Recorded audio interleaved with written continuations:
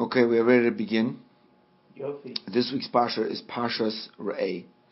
And we are going to talk about the issue that has become a matter of huge controversy in the Jewish world, and that is fish that have in them worms, even though they're kosher fish.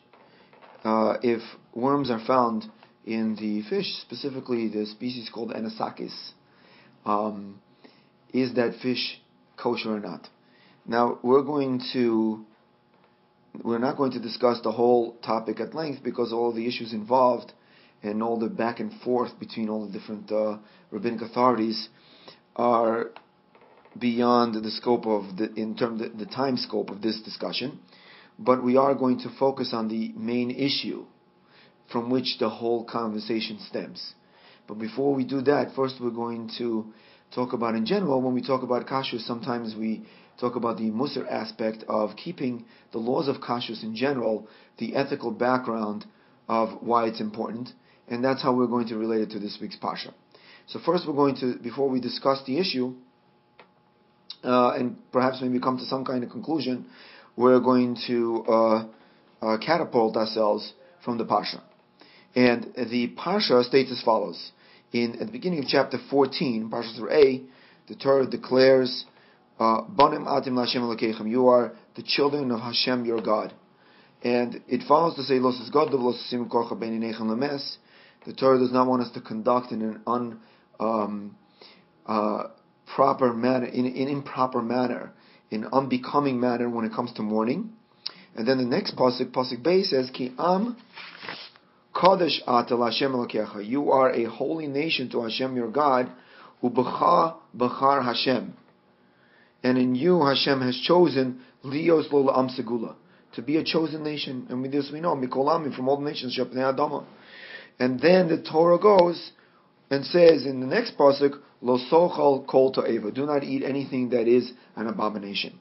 So we focused in the past, and we spoke about kashrus in the Ramban, that talks about the fact that the Torah here says that a pure soul, of course, would not want to intake things that are considered by the Torah to be an abomination.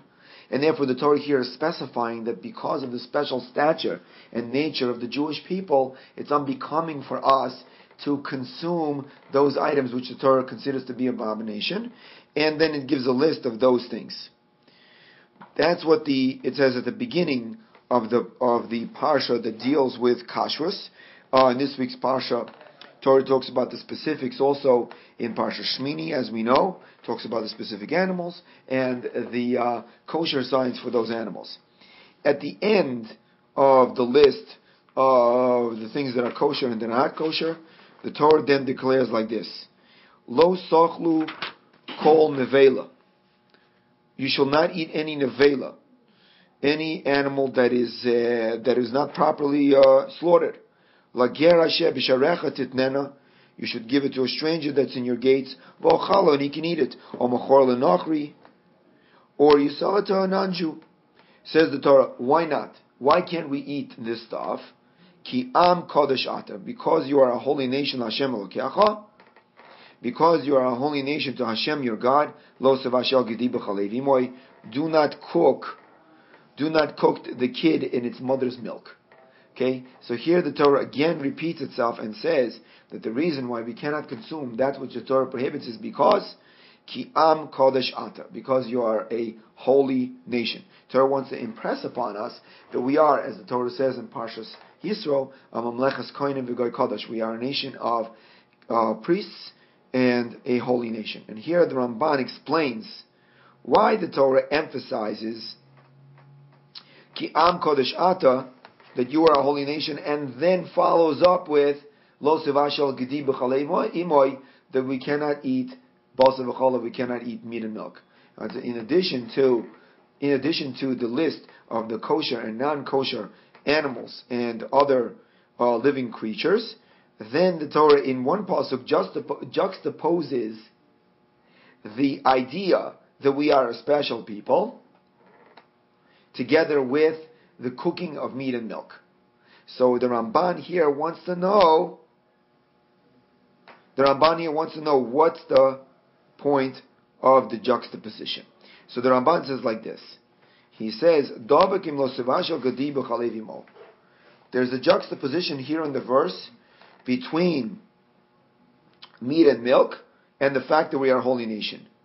This particular food, mixing meat and milk, is not something which is an abomination like the previous foods. To eat, for example, to eat chaza is to eat pig, right? Is an abomination.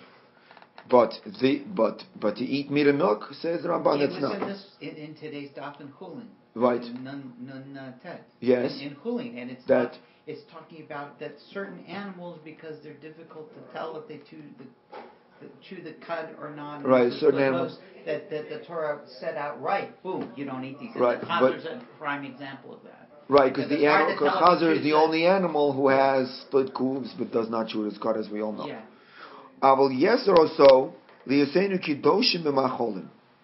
The reason why the Torah prohibits it is, he says, because we are holy with foods. And this is not a type of food that is befitting a holy nation. Says the Ramban,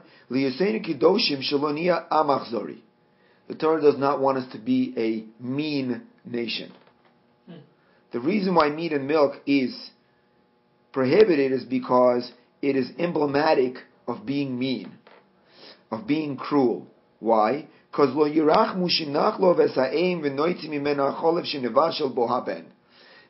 don't have mercy of the fact that we milked the cow, we milked the goat, right? And then we cooked its calf in the milk that we milked from the animal. That's not it's not proper. It's emblematic of cruelty. It says in Ramban, even though it's possible that any meat and milk is considered in this prohibition, and therefore the milk does not have to come from the animal which the kid was nursing from, right? It doesn't matter, because the milk itself is emblematic of the mother, and the calf is emblematic of the child, and to consume the two together shows a measure of cruelty. It's a sign of cruelty. It's not something that we do, and therefore the Torah is saying, "Ki am kadeshata." You're a holy nation, therefore you cannot consume meat and milk.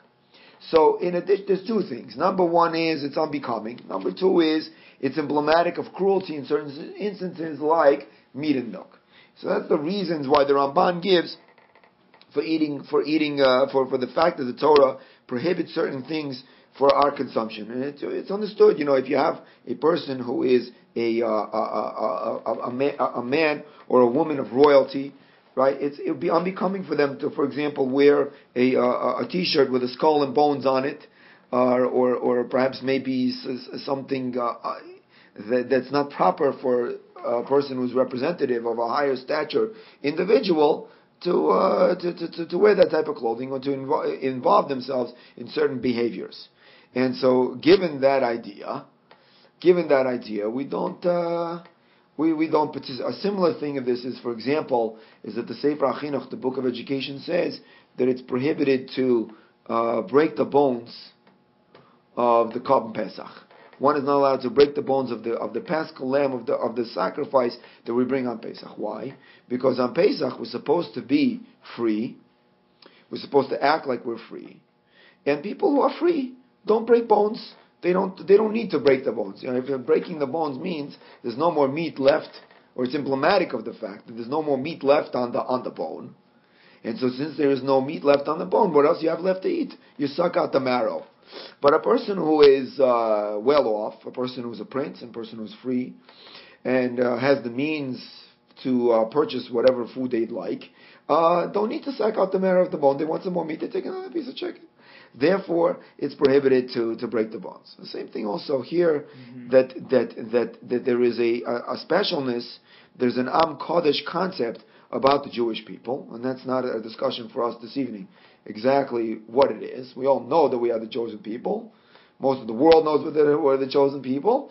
And what the nature of that is a separate discussion. It's very nicely enumerated by many, many commentaries, specifically Rav Hirsch in his 18 letters of why we're the chosen people, but that's not our discussion this evening.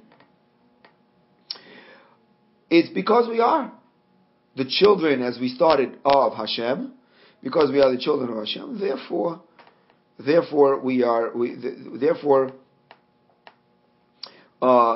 Certain behaviors are unbecoming of our stature, and one of those is the consumption of certain foods. Okay, that's the concept. And the Chofetz Chaim wrote a book called the Nidchei Yisrael. Nidchei Yisrael is basically a collection of ethical, moral inspirations and halacha and Jewish law for those people who are traveling on the road. It's to inspire people to keep Shabbos, to daven at the proper times, to eat kosher food, to not be involved in immoral relationships, illicit relationships.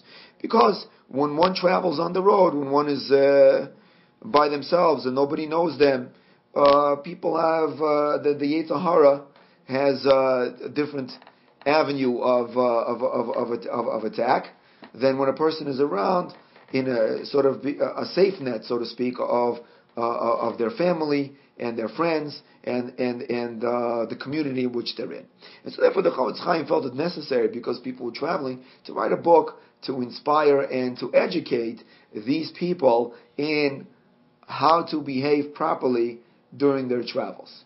So of course, in this book, he talks extensively about the ideas and the halachas of kosher, of keeping kosher when one travels. And in chapter 9 of the book of Nidchei Yisrael, not chapter 9, chapter 29, is entitled Bo Yivur Godol Haschar.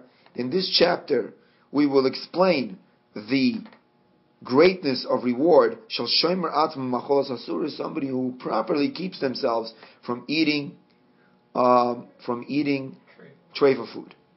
And he opens up with the way that he starts is in the same vein, or in the same theme that we have mentioned until this point. Says the Chofetz Chaim, Gam al yidei hashmira mimacholas asuras. Also, if a person is careful not to eat not to eat treifa food, mamshich alatzmei kedusha mamala. That person draws upon themselves kedusha, holiness from above.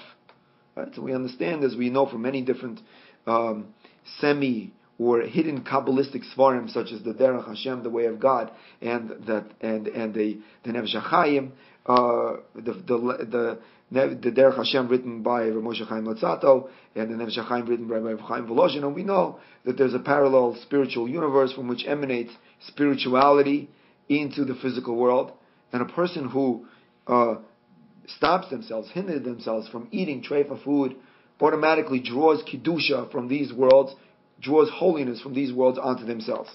Like it says in Vayikra chapter 20, verse number 24, do not make your souls disgusting. You will be holy to me because I am holy. And then he quotes the verse that we quoted in our parsha. Says the Chofetz Chaim, V'gam ne'emar b'parshas Re'eh. It also says in Parshas Re'eh, V'yisim li kidoshim ki kodesh ani Hashem. You will be holy to me because I am holy to Hashem. I'm sorry, that's not in Parshas Re'eh. V'gam, it says, Lo sochlu kol nevela, do not eat any nevela. Ki am kodesh atel Hashem l'kecha b'cha b'cha Hashem. Hashem has chosen you. That's what he says. And then he quotes a Gemara in Yuma. And the Gemara in Yuma is found on page 39. The Gemara says like this, very interesting. The Gemara says, Tan Rabban, and we learned in a it's 39a at the end of the chapter. Tan Rabban, the rabbis have taught us, V'yiz kadeshtem v'yisim kedoshim, and you will sanctify yourselves, and you will be holy. Says the Gemara, V'yisim kedosh atem mikadesh atzmai, adam mikadesh atzmai mimat, mikachem osay harbe milmata. Mikachem osay harbe. If a person sanctifies himself a little bit, they sanctify him a lot. Milmata, if he sanctifies himself here on the bottom, Mikachon Mimala. They sanctify him on the top. If a person sanctifies himself in this world, then they sanctify him in the world to come. So the Chavetz Chaim, the same idea is being expressed by this Gemara. That if we make an effort to sanctify ourselves, then God will give us help. God will sanctify us even more. It's like parents. We want our child to take the first step. Once the child takes the first step, we'll help them walk. Right? But we don't want to help them walk. We want them to do it themselves. Once they make the effort to do it themselves, we'll help them. So too says the Chavetz Chaim. Hashem works the same way. He wants us to take a step. He wants us to refrain from eating treif food. We take the first step. Hashem will sanctify us. We will find ourselves in a completely different place, in a completely different world than we expect it to be. And the Gemara expresses this in many places in Shas. One of the places in Shas is the Gemara in Makos, page 10b. The Gemara in Makos states, in the way that a person wants to go, they lead him. The Gemara in Tractate Shabbos, on page 104a, the Gemara says that Bolatayr Messiah or so, a person wants to sanctify themselves, a person wants to purify themselves, they help him. Right? That's what Chavetz Chaim talks about this vein. He says that a person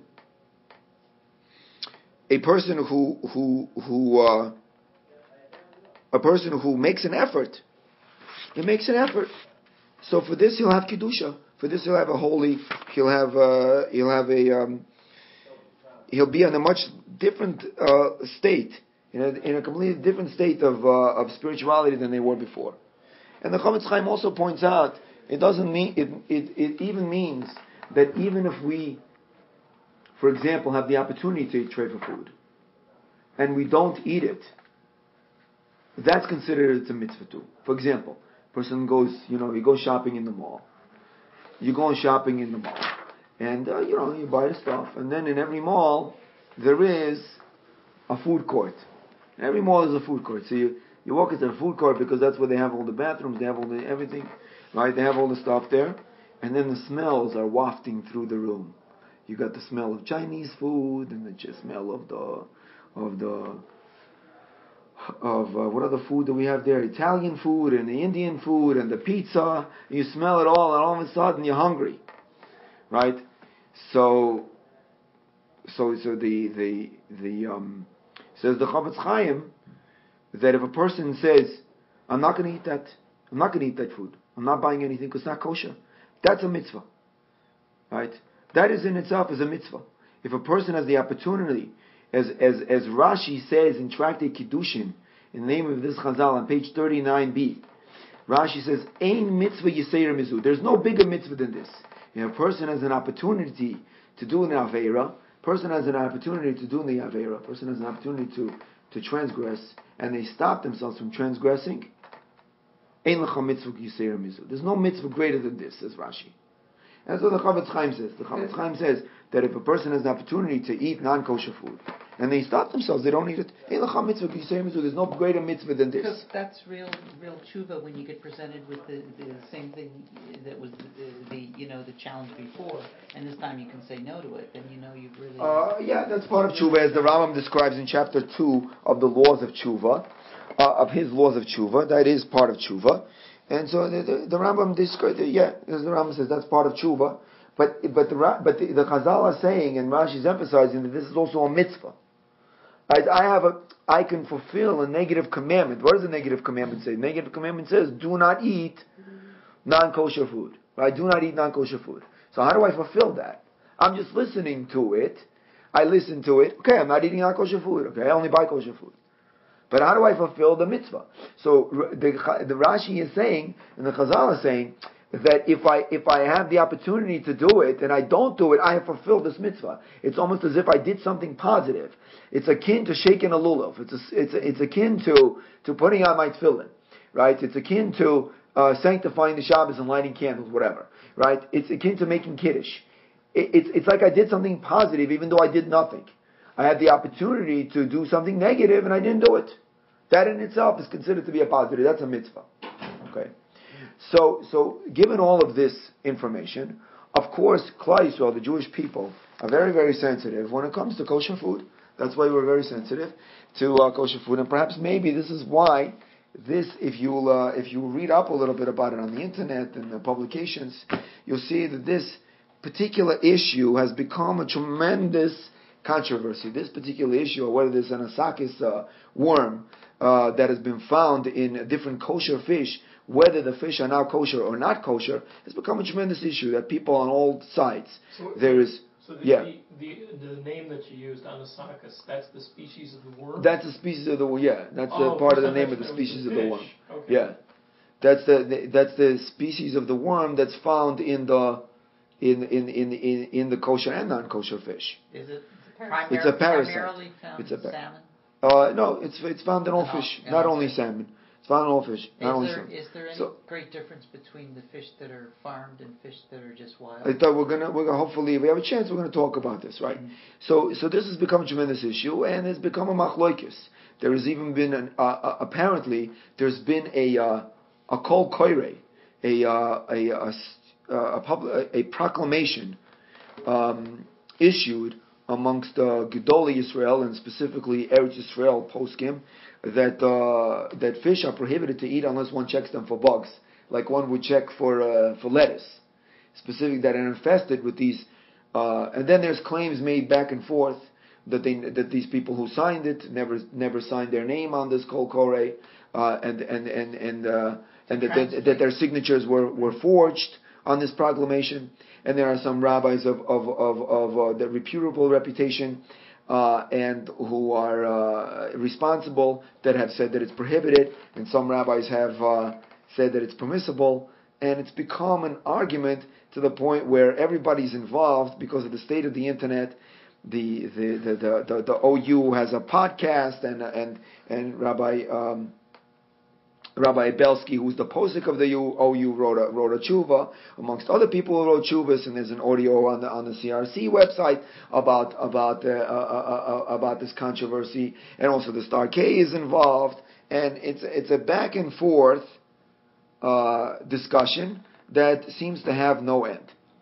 In the time of the Gemara and before, the Rebbeim would make what was known as a gezerah, right? But there was overwhelming agreement if a gezerah was made, right? So, yeah. So this, what do you call this? This koreh? Kol koreh. This kol koreh, though, doesn't have the weight of a gezerah. We don't have a unified. No, it's a proclamation with signatures of the fact that these fish are prohibited. So, what I want to do this evening. Technical question? Yeah. The parasite that you're referring to, does it limit itself to the digestive tract? Oh, so what I want to do this evening to address this issue is I want to just focus on where the issue begins.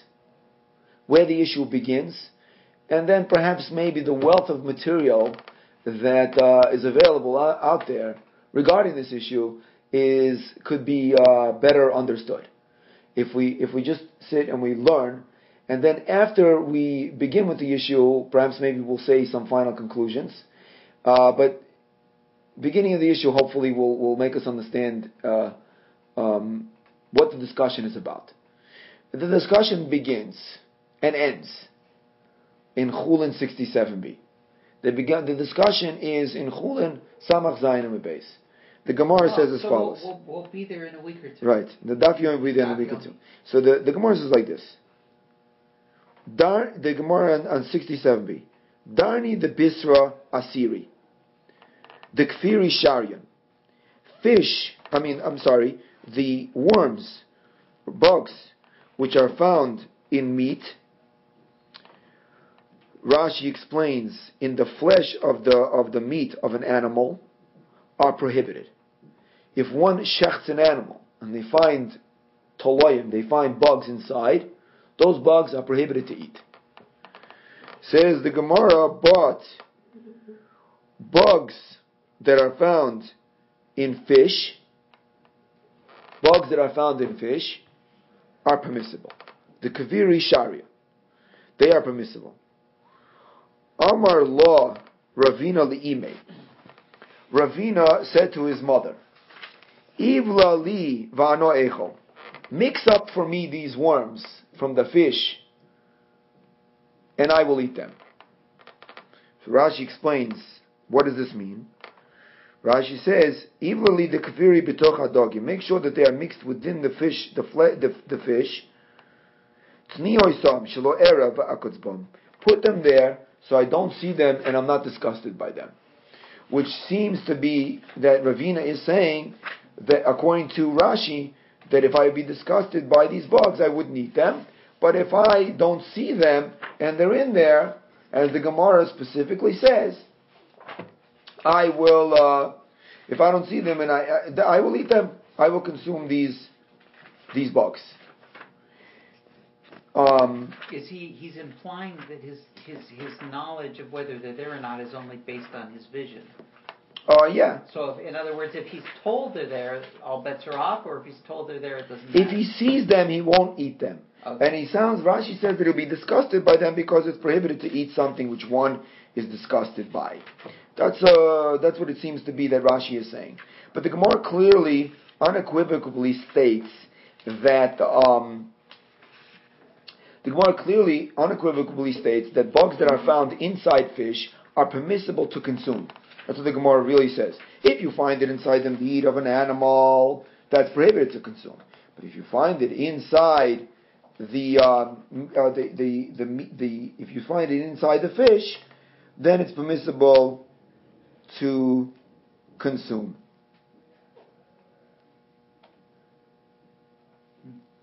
Okay, so here Rabbi Yaakov Emden points out that Rashi means to say, near the lo ratzolem shititneim biyada. It doesn't mean that you should take worms and put them in the fish. In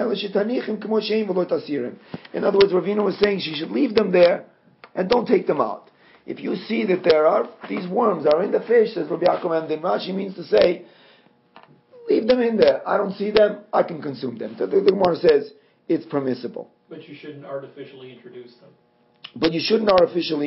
them. Right. So a little bit, so the Gemara wants to know, what's the difference? Right, it says the Gemara, Amalei Rav Mishashia Be'eda Ravacha Ravina. Rav Mishashia, the son of Ravacha, said to Ravina, Ma'ishno Mehad Tanya. What's the difference? Okay, this is what we said, but what's the difference between that which we learned, the Esni Vlosim Tishaksu Lirabis Sadaram Shebehema? Right, that person should not eat something which is disgusting, and that comes to include bugs, which are in an animal. So he wants to know, why is it that the bugs in the fish are permissible? That's the Gemara's question. So the Gemara says, Amalei, Hachi Hashta. Gemara says, Behema b'shchita hu demishtaria. An animal becomes permissible when shchita is performed, when slaughter is performed. That's when an animal becomes permissible. Vahani medaloka mahani lu shchita. These bugs which are found inside the animals, shchita does not help them. Be'isurayu kaimin, they're prohibited. Nothing made them mutter. The animal was prohibited to consume before it was shechted. Not that it was shechted, it was permissible to consume. But the bugs were prohibited to consume, and they're still prohibited to consume. There was nothing that made them mutter, nothing that made them permissible. Aval, says the Gemara, dogim. What do you do with the fish? When you gather it together, it becomes permissible to consume. You take it. You cut it open, you eat it. It doesn't require shchita. Right? These animals, when they form in a permissible, these bugs, which are found in the fish, when they form in a permissible manner. That's the difference. Says Rashi, what does that mean they form in a permissible manner? Right? So, Rashi says like this: the animals b'shchita mishtaria. Animals become permissible with shchita, with slaughter. Ve'elu shegodlu b'socha ad shelo nishchetu. These animals that grew up or that formed in the animal before it was shechted, bo miser evim and achai. they come from a prohibition of a live animal, meaning that they were parasitic, they were parasites in the live animal itself. When you shech the animal, it doesn't help the bugs. Shahari yesh lahem chiyus la'atzmon, because they are now, the bugs are alive by themselves. Right? That's why they are prohibited.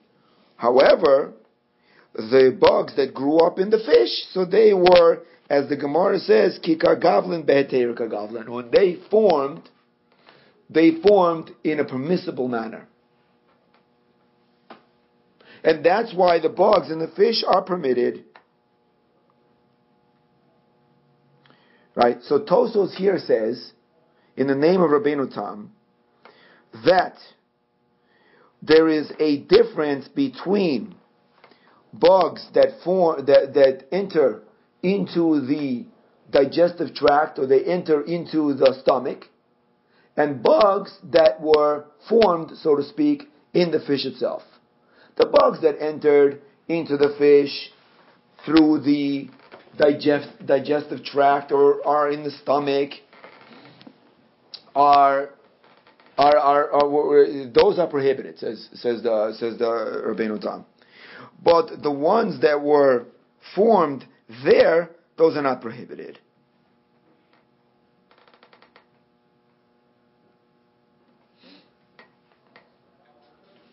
What's the reason for this? So Rashi before seems to say the following idea. Rashi Minor Gavli says, Loshen Gadli Min HaBehema. It means that they, so to speak, grew up in the animal Atzma, Heim Gedelim. Vilav Sheretz Ha'aretzu. And it is not an animal which crawls on the ground. So it almost sounds like for some reason these bugs, or these parasites, these bugs spontaneously germinate inside the fish. If they come in from the outside, according to Rabbeinu Tam, they are prohibited, of course, because they're swarming in the ocean. And we know that something which swarms in the ocean is already prohibited to eat. But if they grew up, so to speak, according to Rashi's position, if they grew up inside the fish, then they are permissible. And that is the way that it's quoted in Halacha. In the Halacha, in Yoredeya, in Siman 84, number 16, the Halacha simply states, the Shulchan Aruch simply states, that, like this, Kol toloyim hanemsoyim bebehema. Any worms which are found in the animal, bein shehem ben or lebasar, bein shehem ben me'eha, whether they are in between the skin and the flesh of the animal, whether they are in the stomach of the animal, asurim, they are prohibited. Hanemsoyim bedogim, those worms which are found in fish, b'me'eyem asurim, if they're in the stomach, then they are prohibited. But if they're in the stomach, they are prohibited. Bein or lebasar, but if they are in between the flesh and the skin, or betocha basar, or they're inside the flesh, mutarin. In that case, these are permissible. It's just the opposite of what I thought it would be. Ve'afilu, says the Ramah here in the name of the Hagosh Sharidor, ve'afilu pirshu k'tzas v'chozru mutarin. Even if they move within the flesh, even if the worms move within the flesh a little bit, they are still permissible. Why? Kikain rebesayu lifrosh k'tzas v'lachzor, because that's the way they form. That's the way they grow inside the flesh. Is that they move a little bit from here to there, from here to there. And both the commentators, the Taz and the Shach, the Taz in 21a, in number 21, and the Shach in number 43, and other commentaries state that if they germinate, if they grow inside the flesh of the fish, that's why they're permissible. But those that come into the fish through other channels, such as its nose, when it's moving, or any other place that's open in the fish, those are the ones that are prohibited. Okay? So this is an open halacha in the Shulchan Aruch. The open halacha in the Shulchan Aruch with that qualification states that the halacha states that if you find worms that are in the fish and they are in between the skin and the flesh, or in the flesh itself, the halacha does not say of how we should look at them, where they came from, how they came about.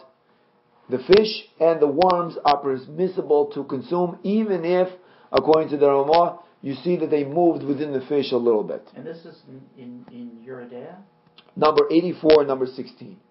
Wow. That's pretty clear. They're pretty clear. So according to the Shas, according to the Gemara, and according to the Rishonim, the Beis Yosef in the same Siman quotes other Rishonim that agree with Tosfos, and according to the Shulchan Aruch, these worms, right, which are found in the flesh of the fish, are permissible. The worms are not stated by name, although the Gemara does mention names before. The words are not stated by name. The fish and the worms are permissible to consume. That's what it says in the Gemara. So recently there have been some people who have noticed or claim to have noticed and produced perhaps evidence that they have noticed that a bug or a worm or a parasite called the Anisakis parasite has migrated from the digestive tract or from the stomach of of certain fish that they observed into the flesh of the fish. And they claimed that now if you find a worm inside the flesh of the fish, you don't know whether it, quote unquote, spontaneously generated in the flesh of this fish or it migrated from some other place. In which case, as we've seen, all of the Rishonim and the Gemara would agree that those bugs would be prohibited. That's where the controversy starts. Okay? That is the issue. The question itself is not a new question. This question has been brought in front of Rav Moshe Feinstein. And Rav Moshe Feinstein, interestingly enough, refused to write a tshuva. He refused to write a responsa, even though Rav Moshe Feinstein is the author of many responsa on many different controversial issues. On this specific issue, Rav Moshe Feinstein decided he refused to write a tshuva. It's like the Supreme Court saying that they're not going to consider the debate. And they send it back to the Superior Court. Right. So, for example, Rav Moshe in many other places is quoted by the responsa that is written by one of the poskim, one of the rabbis who are behind the OU. Rabbi Belsky, and at the beginning of the tshuva he says the following thing: it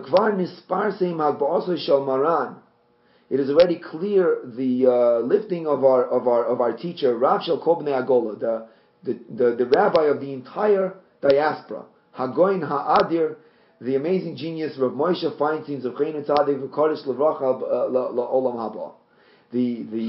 His memory should be remembered.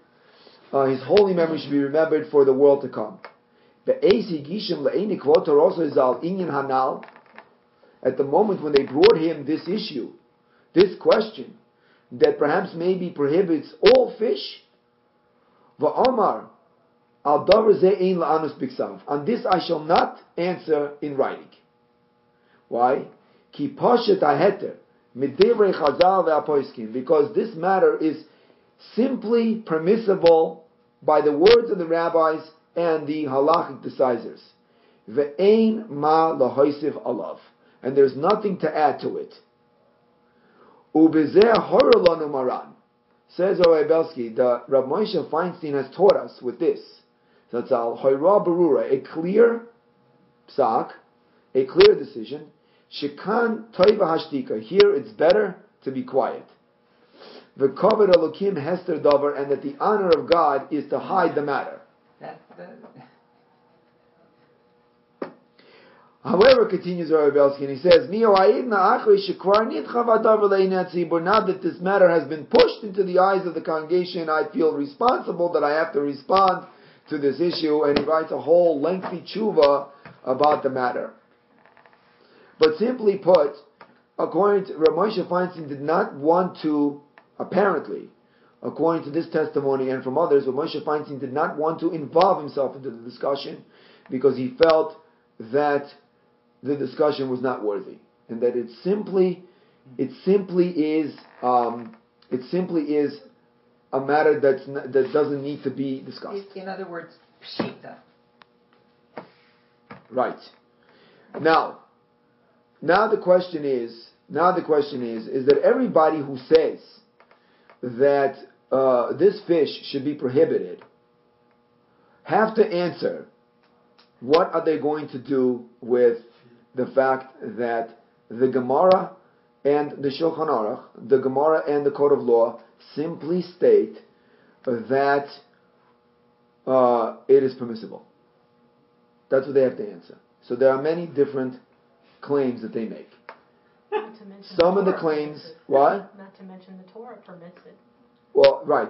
Well, yes, the Torah permits it because the Torah says that it has to be something that swarms in the ocean, and it doesn't swarm in the ocean, and it never swarms in the ocean. It would be interesting to look at the discussion via age, because the rabbis that I've heard chat about this discussion that are in their 60s, 70s, 80s all say, what issue? Okay, well, let's put them. I'm serious. So I think that it's important at this point to make the following point, and that is the following point needs to be made, and that is that this matter is decided by Talmidei Chacham. This matter is decided by people who are familiar with Jewish law, how it works, and how things should be looked at, and the discussion in the way that it should continue, and what should be discarded, and what's considered to be important. Somebody who's well versed and educated in psak and in halacha, and so therefore, if there are people that are on both sides, it's important to afford them the respect of their opinion until we are educated otherwise. So Rav Moshe, we could safely say that Rav Moshe Feinstein dismissed the matter. So those people who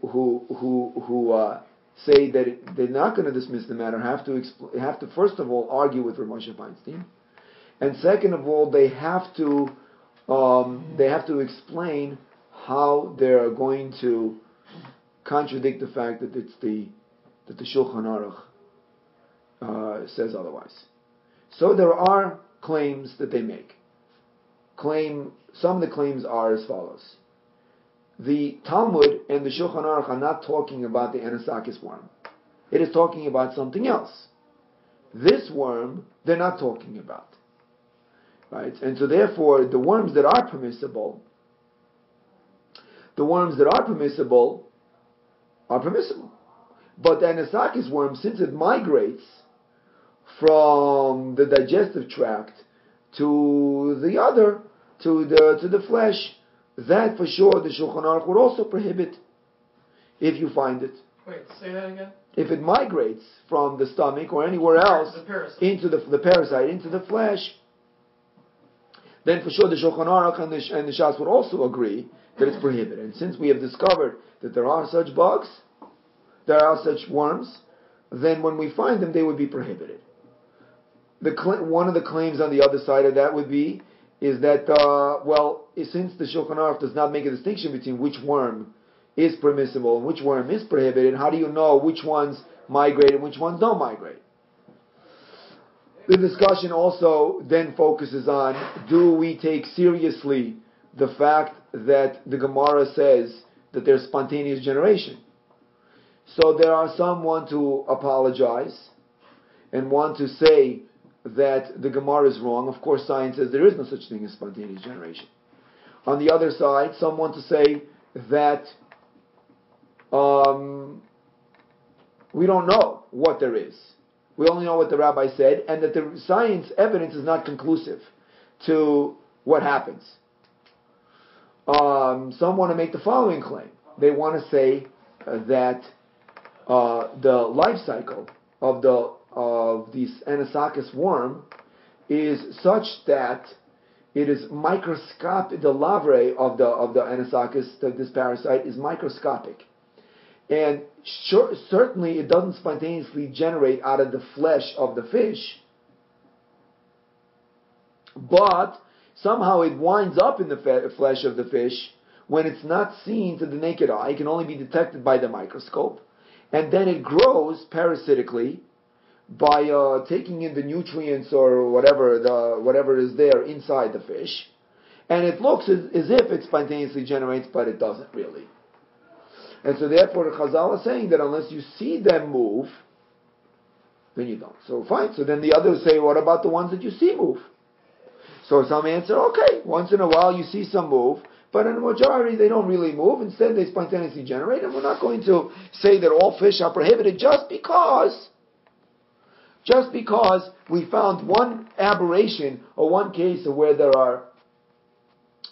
are worms that spontaneously that have moved from the digestive tract into the this is some of the discussion that goes on.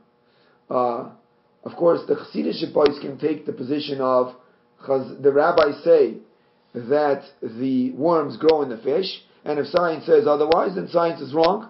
And we will discover in the future of how the reality actually is. And since the proof is not conclusive from a scientific perspective, if we were able to analyze the research, they have the right to say that because we actually don't know how these parasites penetrate the digestive tract into the flesh of the fish. Well, we also know that lots of Tanaim and Amoraim ate fish. What? Yes, they ate the fish. Yeah, they ate the fish that was permissible. So you can also just say, make a diuk saying, well, okay, if you're trying to make the argument that this isn't everything, you can't eat any fish. So the ones that say that it's prohibited have sources. The ones that say that it's prohibited have sources and say that some nature changes. We find that nature changes with certain things, which the rabbis discuss, such as the size of eggs, discussion of the Noida B'Yehuda regarding the size of what we should eat on Pesach. We have other discussions in the Magen Avraham, Tosas and Moel Katan, that certain things in nature have changed, and therefore the rules that the rabbis have said don't apply. They only apply for the way that nature was, and perhaps maybe nature changed in this situation too. Perhaps maybe the population of the Anisakis has increased due to environmental conditions or due to conditions of the way that the fishermen fish. We don't know exactly. That's what they say. And therefore, if we actually observe it migrate, then of course the Shulchan Aruch is not going to, the Code of Law is not going to say that it's permissible. Okay, we're really out of time, and we haven't really even scratched the surface of the entire discussion, but we have the basis of the discussion.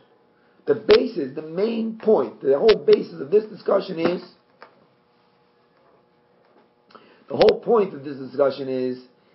that if the worms migrate from a different area than the flesh of the fish, and you can observe them migrate, does that prohibit the fish or not? That's the issue. Okay? That is basically the issue. If they don't migrate, wind up somehow there, whatever that is, we don't observe them migrate, then they are permissible. Okay? Now, Rabbi Belsky, who is the posek of the OU, is very strong about this. He says that it's unfair to the entire tzibur to the entire congregation who are very conscientious and want to keep the mitzvos and want to keep kosher, to bring up the issue altogether. And he very strongly feels that it's not even necessary to talk about an issue which is 35 years old, and we've been known about the Anisakis worm for the past 700 years.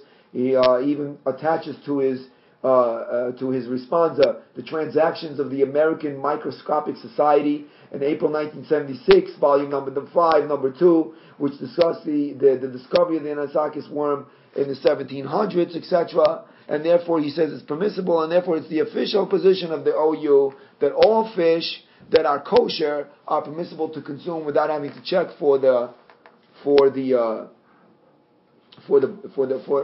these worms. The position of the CRC, the Chicago Rabbinical Council, whose posik is Rabbi Schwartz, seems to be, from what I listened to the audio that they have on their website, is also in line with the OU.